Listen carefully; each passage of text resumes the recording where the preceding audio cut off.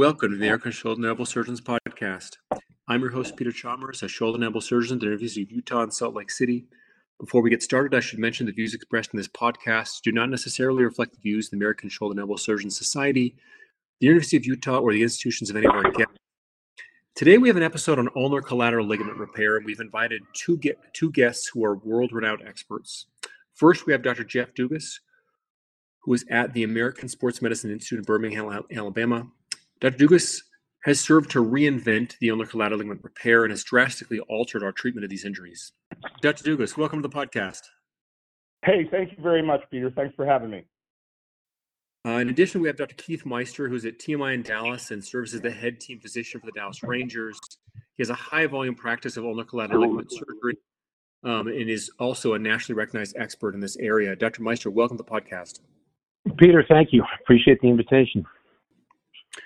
All right, so let's start at the beginning. Jeff, I've heard you talk several times about the history of ulnar collateral ligament repair.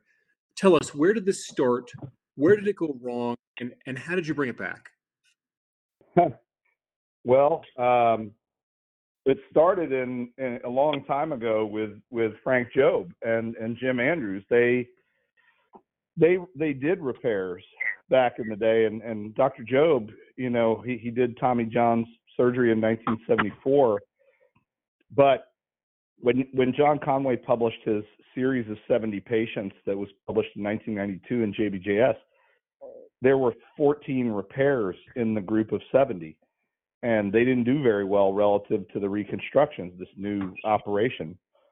And rightfully, Dr. Jobe said, 75% success rate in major league players versus less than 30%.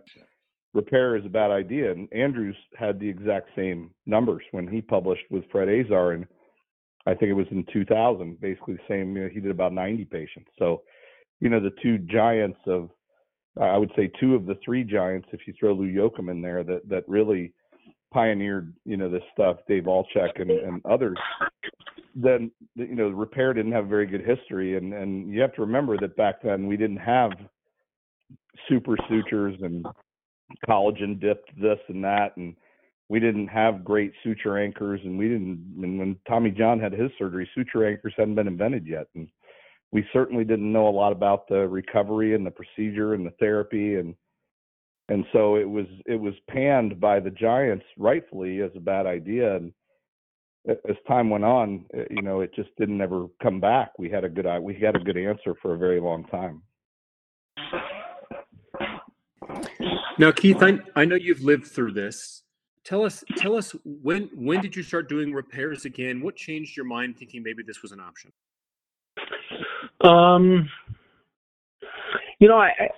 I think what really pushed me, I heard about it and heard it discussed, and then at our Major League Baseball team physicians meeting some years back, a case was presented, and there were some pretty good pictures, and it was presented from people that I trust in the industry, and Jeff had already been working on this, and so I thought at that point there was enough reasonable evidence to go ahead and progress. One of my mentors, Bob Leach, years ago, had always said, "Be not the first to take on the new, but the last to discard the old." And I think it was one of those situations. I think I saw that this was a reasonable opportunity to treat a certain subset of patients that are sometimes really challenging. And very much to Jeff's credit, I mean, this is taken off in a lot of different directions. So I know this is taking off and kind of taking over ulnar collateral ligament surgery. Let's talk about the indications. Jeff, who do you think is the most appropriate for repair? From the very beginning, we kind of thought that this would be great for some of the end avulsions and minimal, partial tears. And what really spurred my interest in going in this direction was something that Dr. Andrews said to me. We used to scrub on all of his cases. Lyle Kane and I did, and for 10 years we scrubbed, all of his cases with him. We were looking at some of these ligaments you cut into, and when you do a lot of these things, from seeing these things, you cut into them, and it's hard to imagine why we have to fix these things, because some of them just don't look that bad. And some of them look terrible, and you understand why they can't pitch. And some of them you look at and it's just not that bad, or they have a little partial undersurface thing or whatever. And as the ages have gotten younger, it just seemed unfortunate that we had to do this big operation with a long recovery. So Dr. Andrews looked at me one day and said, "You got to figure this out. You got to come up with a solution to that problem." And along the same time, the idea of the internal brace was coming out with the foot and ankle stuff with Gordon Mackay, who's a Scottish foot and ankle surgeon. He was doing it in ankle ligament surgery, and I just had the idea that we could do this. And originally, we thought this is going to be great for high school kids. Don't throw very hard. They have end avulsions, distal and proximal, or some minimal, intrasubstance stuff that doesn't get better. That's who we'll do it for. And that's really the way it started. And there was never a thought that this is going to be good for everybody, or this is going to be that it's going to cross boundaries into pro sports. That was never the point. The point was there's certainly a better option for some of these. And what we've found over time is that it doesn't really matter. It doesn't really matter how hard you throw or what level you play at. But that's a byproduct. It was never intended to be this is better than reconstruction, or this is going to replace reconstruction, or anything like that. And it still isn't. That's still not the point. The point is we thought we had to come up with something for some of these people that they don't have to go through this long recovery for a smaller injury. What are your thoughts, Keith? Who are you doing the repair in, and who are you not doing the repair in?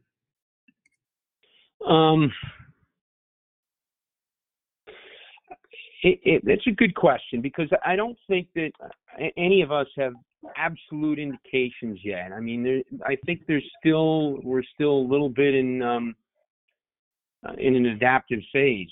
I don't know. I would say, obviously, Jeff's, the lower level throwers that don't look like they have much tissue damage, but clearly have medial elbow ligament pain, I think that it's an excellent solution for. The discrete tears, distal, even maybe more so than proximal, I think you can always feel maybe a little more secure about what you're repairing and how they come back. But in terms of the level of thrower, I mean, I've got now probably 24 pro elbows, and I've been very careful in selecting those out. And by no means am I saying this today to espouse that your elite level throwers should have an internal brace repair. I think that we still have to be very, very careful. And I'm sure Jeff would echo that, but I have tried to. 100%. I'm sorry. Yeah, 100%. I echo that. Yeah, so I think I'm just pushing forward, but slowly. I think that the interesting thing is, and you maybe, certainly have some questions lined up with respect to this. One of the things that's just been very, very interesting to me is that there's clearly a biomechanical effect of putting in these braces. But what I think I've observed, and confidently, is that there's also a biologic effect. Because when we start to look at these post-operative elbows with braces in, many of them, you can't even see the brace in any longer on the MRI scans, or they're very difficult to make out on standard views. And the other thing is there's a lot of hypertrophy that goes on around the brace itself. So there's a healing response that seems to occur as well. And I'd be interested to hear Jeff's thoughts on that. It's not something he and I specifically have discussed, but I think that may actually add to the kind of the advantage of the procedure, so to speak, or a downstream positive that would allow us to expand our indications. Yeah, I think that I've seen that as well, both by imaging, ultrasound, and on two cases that I had to go back in on, one for heterotopic bone removal and one that I just removed a subarticular stitch, but I wasn't sure that was the cause of the kid's pain, so I exposed the repair.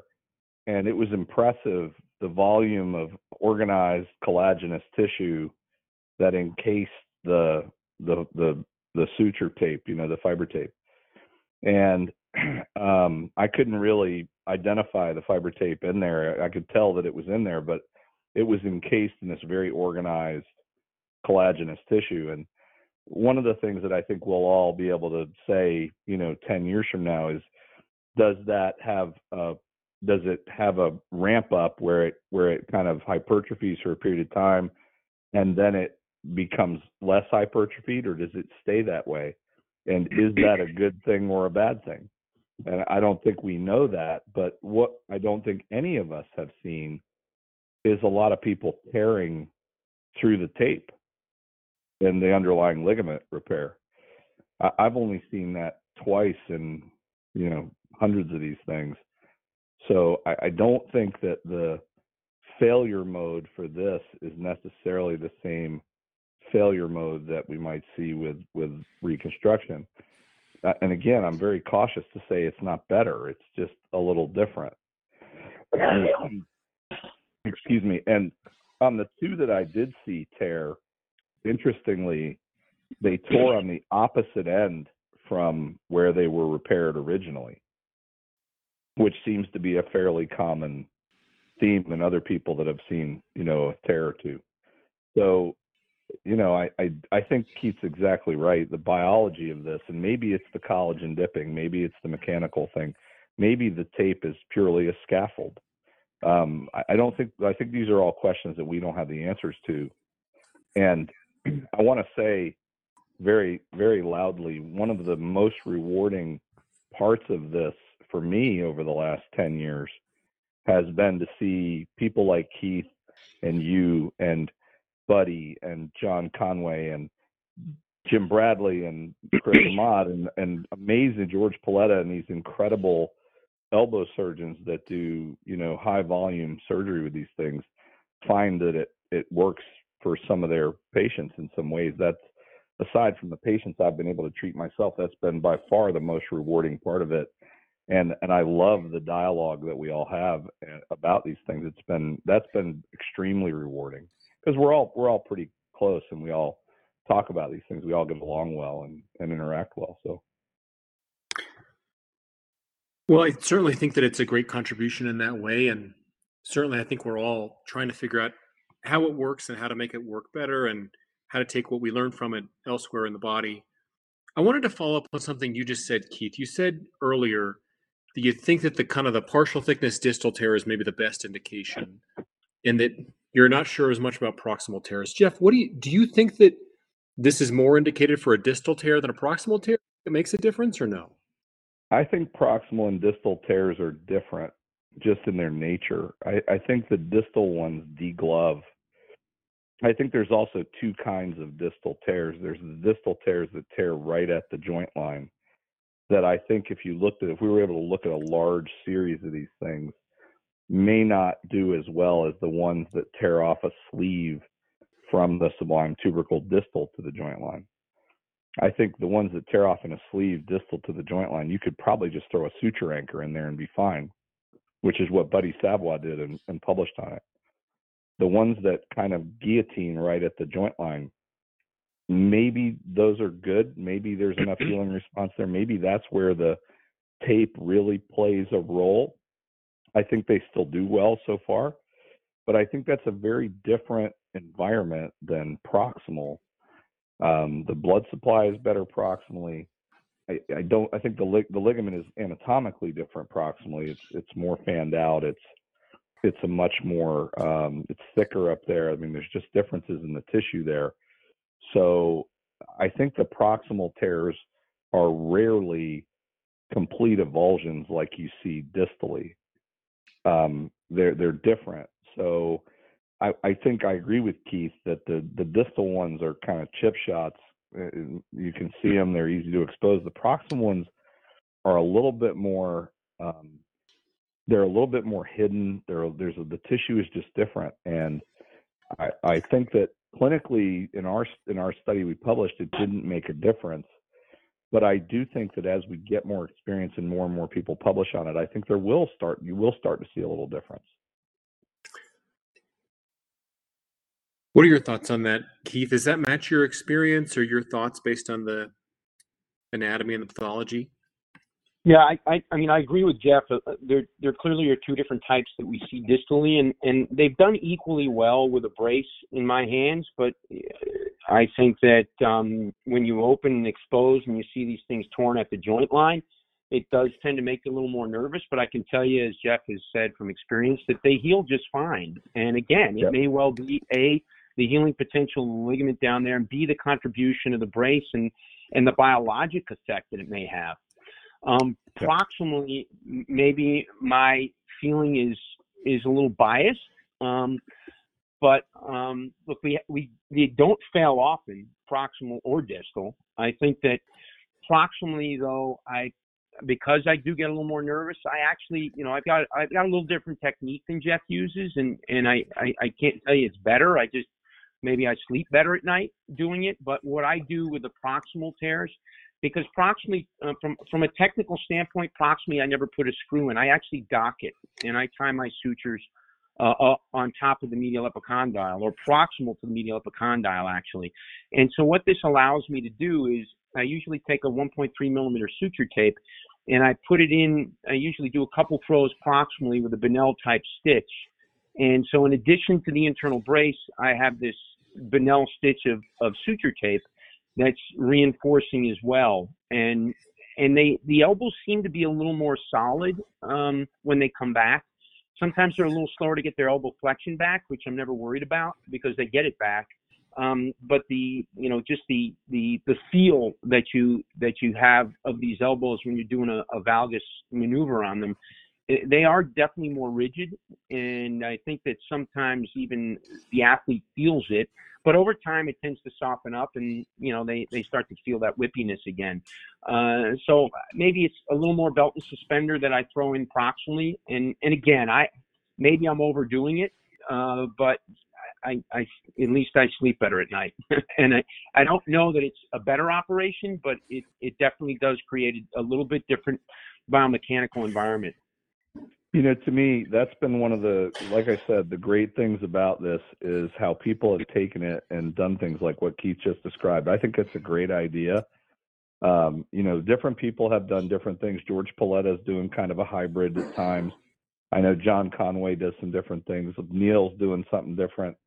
And so the people have taken this and adjusted it or made it a little bit different. I think that's great. And I think that's how we, as a collective group of people that do this, make each other better. I think it's fantastic. I think it's a great thing, not a bad thing. Now, one of the things that I think, Keith, you've really led, at least maybe not led the charge, but you've described it recently. You gave this talk at the baseball sports medicine meeting last fall about kind of the techniques for combined repair reconstruction that was just awesome. Tell us a little bit, when do you combine, this new repair with the more solid or traditional reconstruction? Who are the patients that get both? Yeah, about 5 years ago, I kind of developed this hybrid technique where I put a tendon graft in a brace, and this proximal docking, the ability to dock proximally gives you that kind of latitude. So what happens is the first thing we always have to say is do no harm to our patients, and we have to look and say, look, in general, UCL reconstructions are going to give you close to 90% success rate, even at the elite level, upper 80%. So, we have to, anything we do has to be compared to that. But even within that larger end, there are smaller ends, smaller silos of patients that create higher risk factors. And I think for me, those three are clearly number one, revision reconstructions, second time TJs, where our current success rates with older techniques are in the 55 to 60% range. The second thing is those individuals that have significant soft tissue compromise. When you get in there and either the ligament tissue is just tissue paper, or you have a significant degree of ossification that requires excision, and now you're left with a big hole, basically, on the medial side of the elbow. And then the last thing, which hasn't really come out as forcefully yet, but I think is going to, is the high velocity stuff. These guys that are high velo, I think, and Jeff can speak to this as well, but the really high velocity guys have a higher incidence of re-tear in shorter periods of time. And this whole love affair with Rapsodo and velo guns is destroying a lot of these guys, even at the upper levels. But those are challenges that we have to deal with. So those are my three groups. And so I started putting in internal braces with tendon grafts, and I have about 90 of them now. Close to 70 of them are elite level, meaning professional pitchers. And so I didn't just put these in, lower level high school kids. I put them in the cases that I really felt were ultimately very challenging. And the results, and I've got about 24 revisions now, and almost all of them are pro elbows. And the results have been thus far, knock on wood, have been very, very good. And this is what led me to believe that maybe in addition to the biomechanical effect that we get from the internal brace, and I don't think it's stress shielding as much as it is stress sharing, there's also a biologic effect. I think I'm really wondering now if that brace sitting in that bony tunnel with the tendon graft is helping to some extent the incorporation of the proximal tendon, because that's where 95% of them re-tear. We all struggle with that same problem. These grafts break down proximally. I mean, we occasionally see it distally, but that's not probably 95% of them. And maybe, just maybe, this is going to help us defeat that problem. But that's kind of where I'm at now. As I said, I've got a pretty sizable number, and routinely, that's what I do for my revisions, if it's not a repairable recurrent tear. Yeah, and I agree with Keith completely. The revisions, I think that's one of the worst operations that we do in sports medicine in terms of outcome. I mean, nobody likes, they're not fun cases to do, but the outcomes are terrible. And I've done all of my revisions over the last 5 years or so with just, and if they're off one end or the other, with just an internal brace. And so far, knock on wood, as Keith said, the results have been tremendously better, and all the way to the major league level. And that has really changed my way of looking at things. I now revise a failed Tommy John surgery with an internal brace if it's an end avulsion, which they usually are, and I revise a failed internal brace with a Tommy John procedure, which is the easiest revision ever because there's no bone damage. So you basically drill it as though it's a virgin, bone tunnel. And so I think that's been a side benefit. I remember when we were first getting into this, that Neil looked at me and said, this may be really good for revisions, because he had just done one and it was miserable. So I did the case that Keith described today, actually. I did one of those ones where I had to take out a giant chunk of bone in a 15-year-old kid that he'd had a previous, avulsion fracture at 11, and he had about a 1.5 centimeter piece of bone in his ligament. So I had to do a pretty good sized graft, and I put the internal brace along with it. I think that's a huge tissue deficiency, and even just asking a tendon graft to take that stress is probably a lot. So that's something I learned from Keith. Now, how are you rehabbing those combined repair reconstructions? Are you rehabbing them as repairs or as reconstructions? As of now, for the most part, they're reconstructions. The next step, and I've started to do it a little bit, is inching forward to see if maybe, just maybe, we can speed up their rehab. And I don't think, because we put a tendon graft in there, I don't know that I'd feel comfortable rehabbing it, nearly as quickly as we do these internal braces. But there may be some middle ground there that's safe. But again, if they're elite level throwers, then I won't play that game. I think that I'm a little too fearful. Let's just get them healed, and if it takes them a few extra months, all the better. I agree completely. And I get asked, I'm sure Keith gets asked, and you get asked this all the time, why is the rehab from the internal brace half. And the way I answer that question is, when you put a tendon graft in and you're asking it to become ligament, it has to actually undergo a physical biologic change to become ligament-like. It has to reorganize. And that process takes time. Whereas if you're repairing a ligament, it's already ligament. It doesn't have to do that. It just has to stick down and regain the supporting strength around it. So to me, that's the common sense answer without delving into biopsies and things like that. But I agree with Keith. I would still have a hard time sending back any kind of reconstruction too much quicker. Shave a month, maybe. Shave 6 months, I don't know about that. And Peter, I actually get. Yeah. I was just going to say, Please. I got a kind of question, for Jeff and yourself as well. I mean, the one thing I have noticed with the internal brace repairs, particularly with the proximal injuries, is that they as much as we'd like to push them quickly, they don't always bite, and they oftentimes, at least in my hands, are going to take 9, 10, 11, even 12 months, even a year, till that tissue achieves enough maturity so that the higher level throwers, and you may be fine with the lower level high school and even the less than elite level collegiates, but the higher level throwers, I think it's important, at least that I've noticed anyway, and maybe for people to hear, that they don't come back at 6, 7, 8 months. I mean, some of these take longer, and you have to be patient. It doesn't mean your operation hasn't worked. I mean, just would be interested to hear, Jeff, for sure, your comments on that.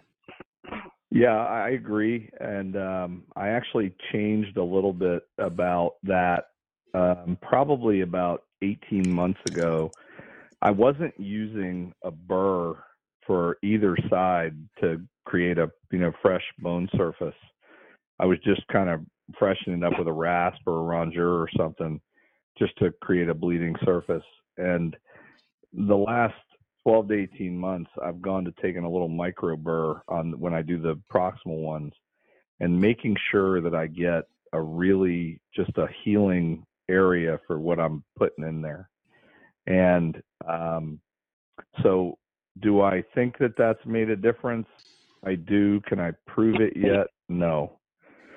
But I think that has become I think the healing response has been better. That may just be an area that if you're just drilling a hole, you may not be getting quite what you think you're getting, and maybe some of that tearing that we see up there is more broad than just a 3-5 hole.